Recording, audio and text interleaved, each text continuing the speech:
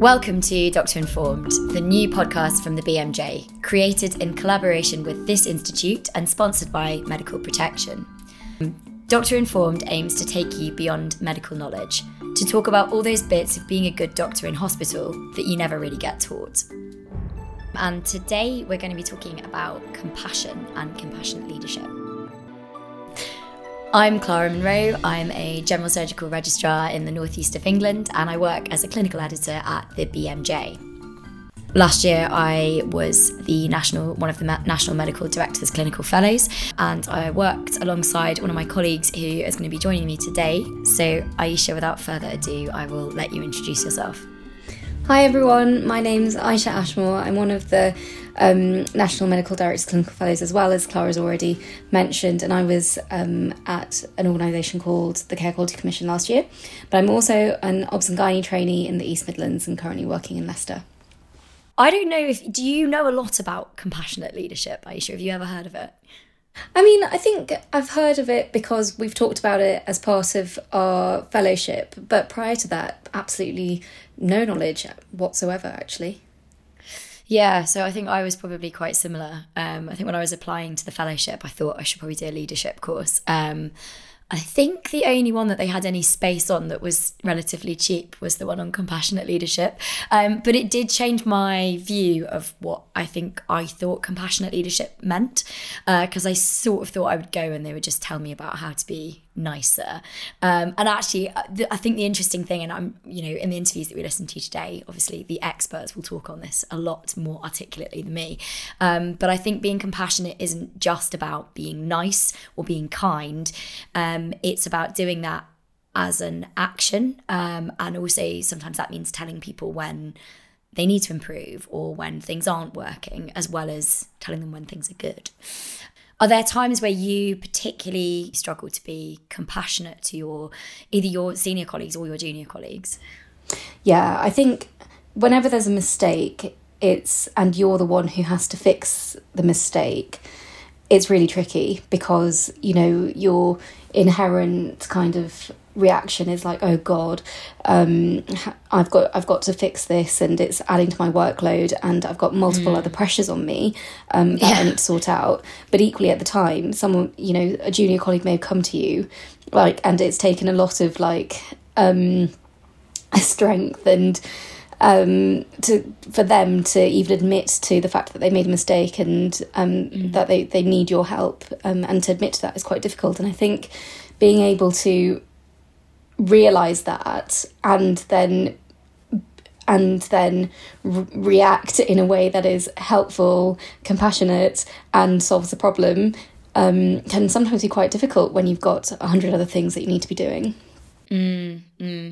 Yeah, I think in both of the interviews I talked to both experts about this, because I definitely felt that I struggle the most to be compassionate when I'm really busy and there's loads of other things going on, and it's sort of carving out that time to act in a way that isn't frustrated or annoyed about stuff. And just before I did the interviews, I'd been on call, and it was like the fourth day on call. It was the end of the day, and I'd done this consent form for an appendicectomy 3 times. And the third time they called me to say they'd lost it, I actually thought they were joking, because I was like, surely you haven't lost the consent form 3 times. That's just not possible. So I went down there and I hadn't eaten and I hadn't had a pee, and I was just really grumpy, and I was like, surely you can't have lost this 3 times. And then I immediately thought, oh God, I'm about to interview somebody about compassionate leadership, and I have been so anti-compassionate. But I think I really struggled to see the woods from the trees when I'm in the middle of doing 5 other things. I don't know if you find the same. Oh yeah, definitely. And especially in Obs and Gynae, when labour ward's busy, it can be really quite tricky. And actually this isn't in a labour ward setting, but I remember there was this time where I had really, really messed up, and I had to go and speak to my consultant, who was a brand new consultant, and it was the first time I'd met her, and say, I've really, really messed up. And I think because she was the lady was really, really cross with me, and it was interesting because that consultant really could have gone off on me, because it was a massive. It was gonna take her at least 45 minutes to sort out this patient because she was really cross. And actually, I think I really learned from that, just about, you know, what I should do with my own behaviours when I've got competing pressures and a junior who's really, really messed up, and they need my help to fix it. So it is interesting, and I think I've changed as a result of my own mistakes.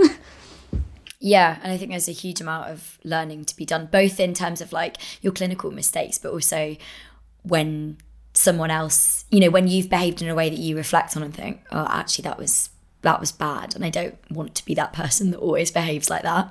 And I think sometimes when we're doing these podcasts and we talk about this sort of the unseen curriculum of like sort of becoming more senior as a hospital doctor or as a junior consultant, I don't know what you think, but I do feel like some of that learning is not done in a classroom and it's not done formally, but it's by seeing those really good examples of behaviour.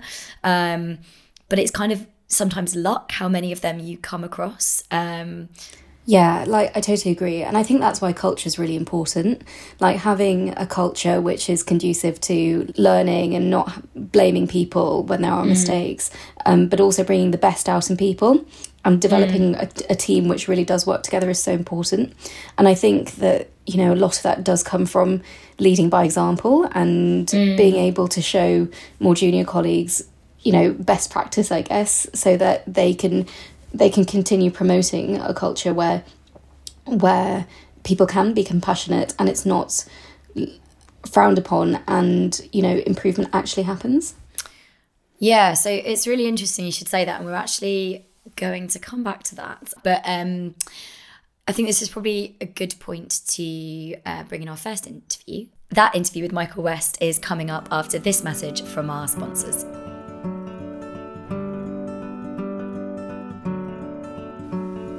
At Medical Protection, we're different. With no financial caps or limits on the protection we offer members, we take a discretionary approach to providing assistance. This flexibility lets us help where other providers may not, treating cases on their individual merits and adapting to a wider range of situations. As a member-owned, not-for-profit organisation, we exist to support your professional interests and protect your finances, career and reputation. Our doctor-to-doctor support and advice can help you navigate the way, whatever lies ahead. Plus, the number of times you contact our helpline won't affect what you pay for protection. If you're a consultant solely working in the NHS, that price is just £549. Isn't it time to get protected and practice with confidence? Join today at medicalprotection.org/UK. And back to my interview with Michael West.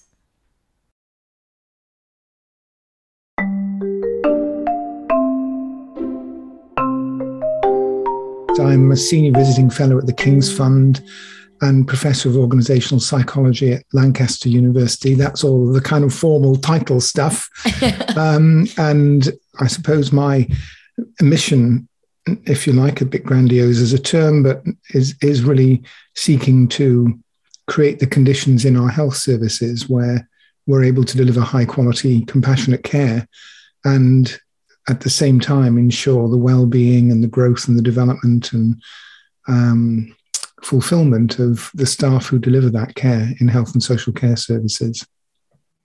There's a fantastic review of hundreds of studies of compassion in healthcare. It's a book, unfortunately, I think, called Compassionomics, but it's by Tresiak and Mazzarelli and two American medics. But it's a very, very good review of hundreds of studies, and it's just packed with the information about the links between compassion and patient outcomes, whether it's anaesthetists visiting patients prior to surgery and being compassionate in their interactions, having an effect on requirements for pain medication post-surgically and much shorter length of hospital stay, whether it's patients with an early diagnosis of non-small cell lung cancer being assigned to early palliative care and living significantly longer. The meta-analyses and RCTs show us just dramatic effects.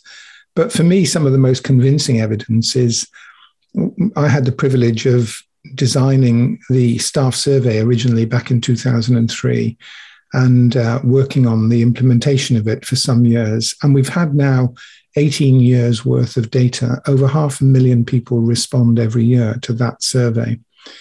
What we are able to do now is the most sophisticated statistical longitudinal analysis. And what it shows us is that where leaders behave in those 4 ways that we've talked about, attending, understanding, empathizing, and helping, where staff in trusts report their leaders behave in those ways, subsequently what we see in those trusts is higher levels of staff satisfaction and staff engagement.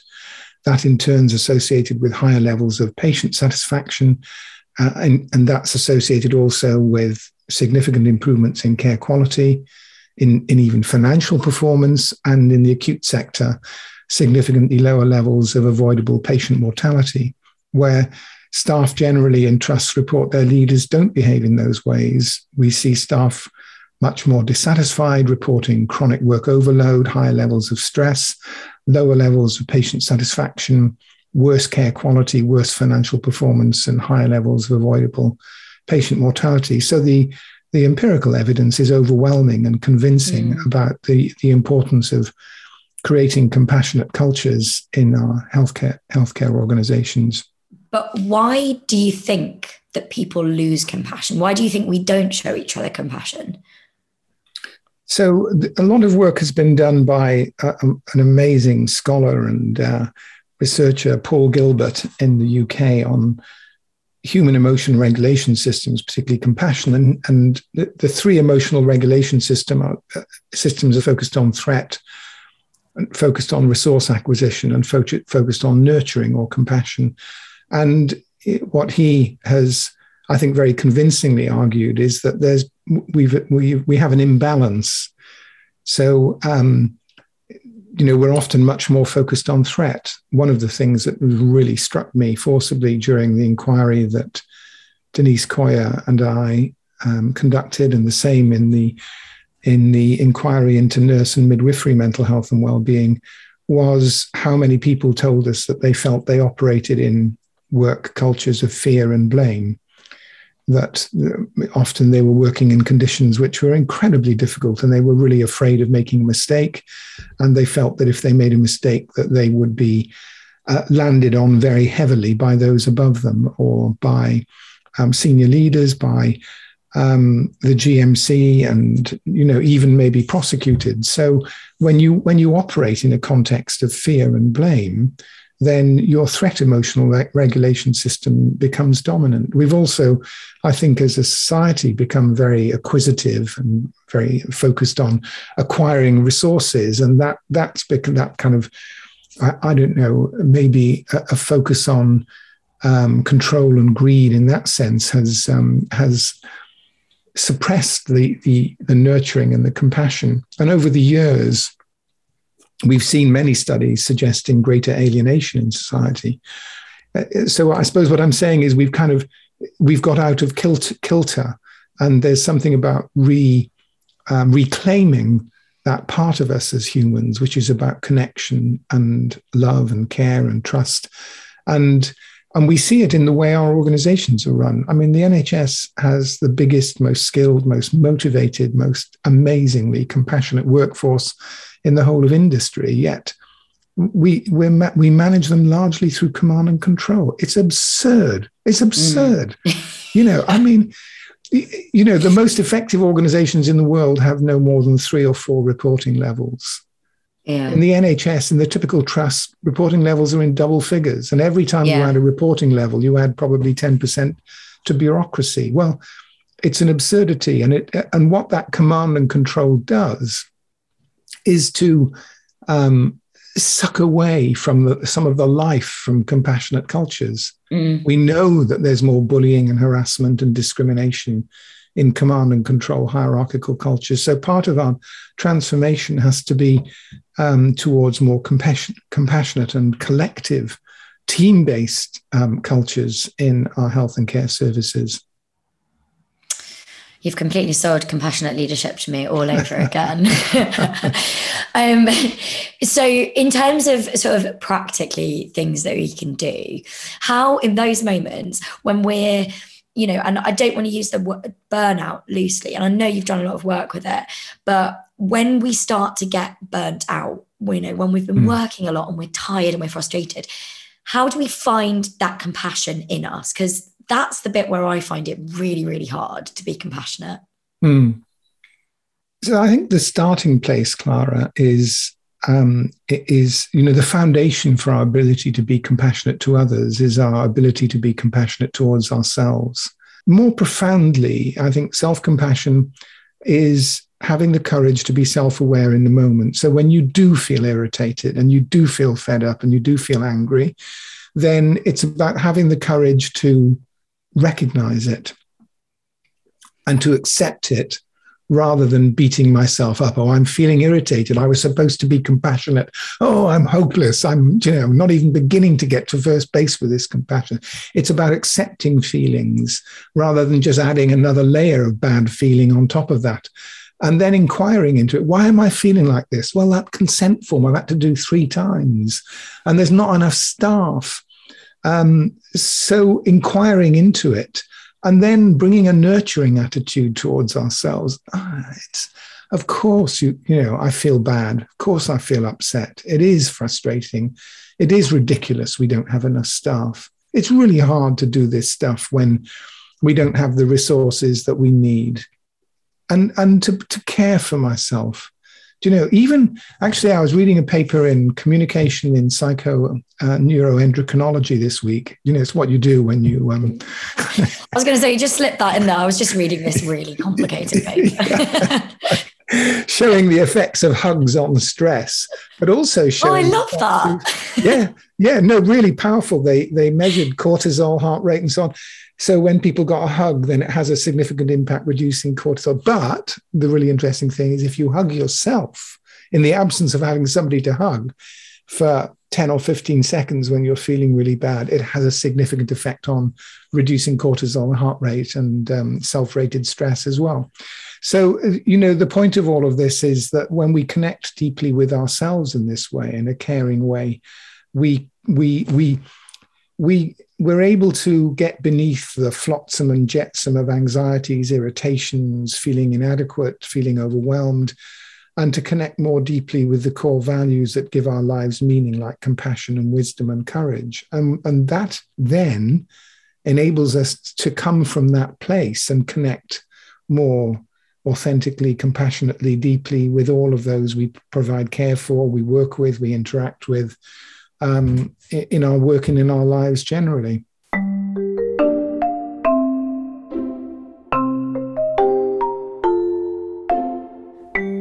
So I think I probably reflected on it during the interview, but the thing that I've thought a lot about since having that conversation with Michael was about this whole idea of self-compassion. And I know that's, I guess it is kind of obvious. Well, it should be obvious. And we always, go and have your lunch, because how can you look after patients if you haven't eaten?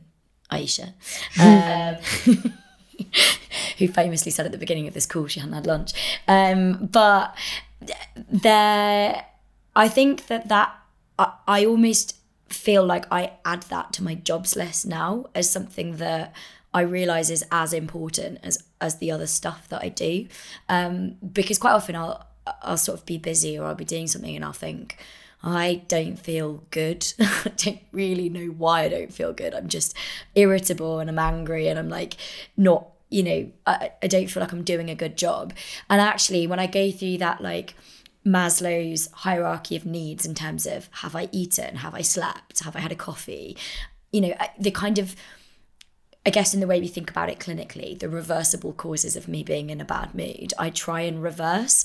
But I do have to go through that systematically, because I think sometimes when you're in that moment, you can't work out why you're not being compassionate and why you're really annoyed and why you're being grumpy unless you go through it in that systematic way. And maybe that's part of being an adult, and maybe I should have come to it a lot earlier than my early 30s, but I think it has definitely changed the way that personally and professionally, but more so professionally when there's a lot of other stuff going on.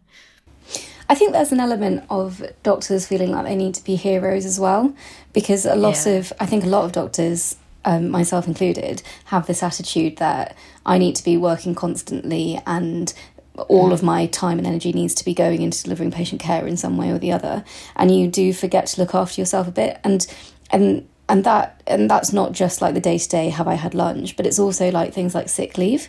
So like a lot of people will be absolutely dying with injuries or really unwell or really struggling with their mental health, and they're still coming into work, and they lose that kind of bandwidth to be compassionate because they feel that their duty is to be there. And it kind of comes back to this resilience thing. Like, you have to look after yourself in order to be able to be a good doctor and to be compassionate in not just the care that you deliver, but also in how you treat other people within your team and deliver care. Yeah, I think that whole thing about resilience is so interesting, isn't it? Because I think in some places resilience has got a bit of a bad reputation, and I don't know if it's the same in obs and gynae, but I think in surgery, when people are in a department, or this is personal experience, but I imagine will be echoed by other people, when they're in a department or a hospital where they aren't, where there is a bad culture, they get sent away on resilience training as the solution to that, if they're not, if they can raise an issue about the fact that there's a lot of bullying or something. But actually, that's really taking away from something that's so important, which is you build your resilience to what Michael refers to as the flotsam and jetsam of the everyday by, for me, it's like going on a really long walk at the weekend and having nice food and seeing my family and seeing my friends and having like good quality time with them, so that when I am back in work, I'm not operating from sort of 2% of my battery. What did you think about what Michael said about the system and the way that the system kind of takes compassion out of what we do? Yeah, I think that's so true. I think the way that things are set up nowadays, doctors, especially junior doctors, rotate a lot. We don't get to develop the relationships with our teams. We work in so many different environments that we never really get to know anyone very well. And I think that really detracts from receiving compassionate kind of not care, but having compassionate interactions with people that we work with, but also being able to be compassionate ourselves towards other people as well. Because so for instance, in obstetrics, there's this whole business about teams should train together. Teams who work together should train together, and that's come out one of the big reviews of maternity services from the Ockenden report. But actually, interesting. We work together and train together for at most a year, and then we rotate. And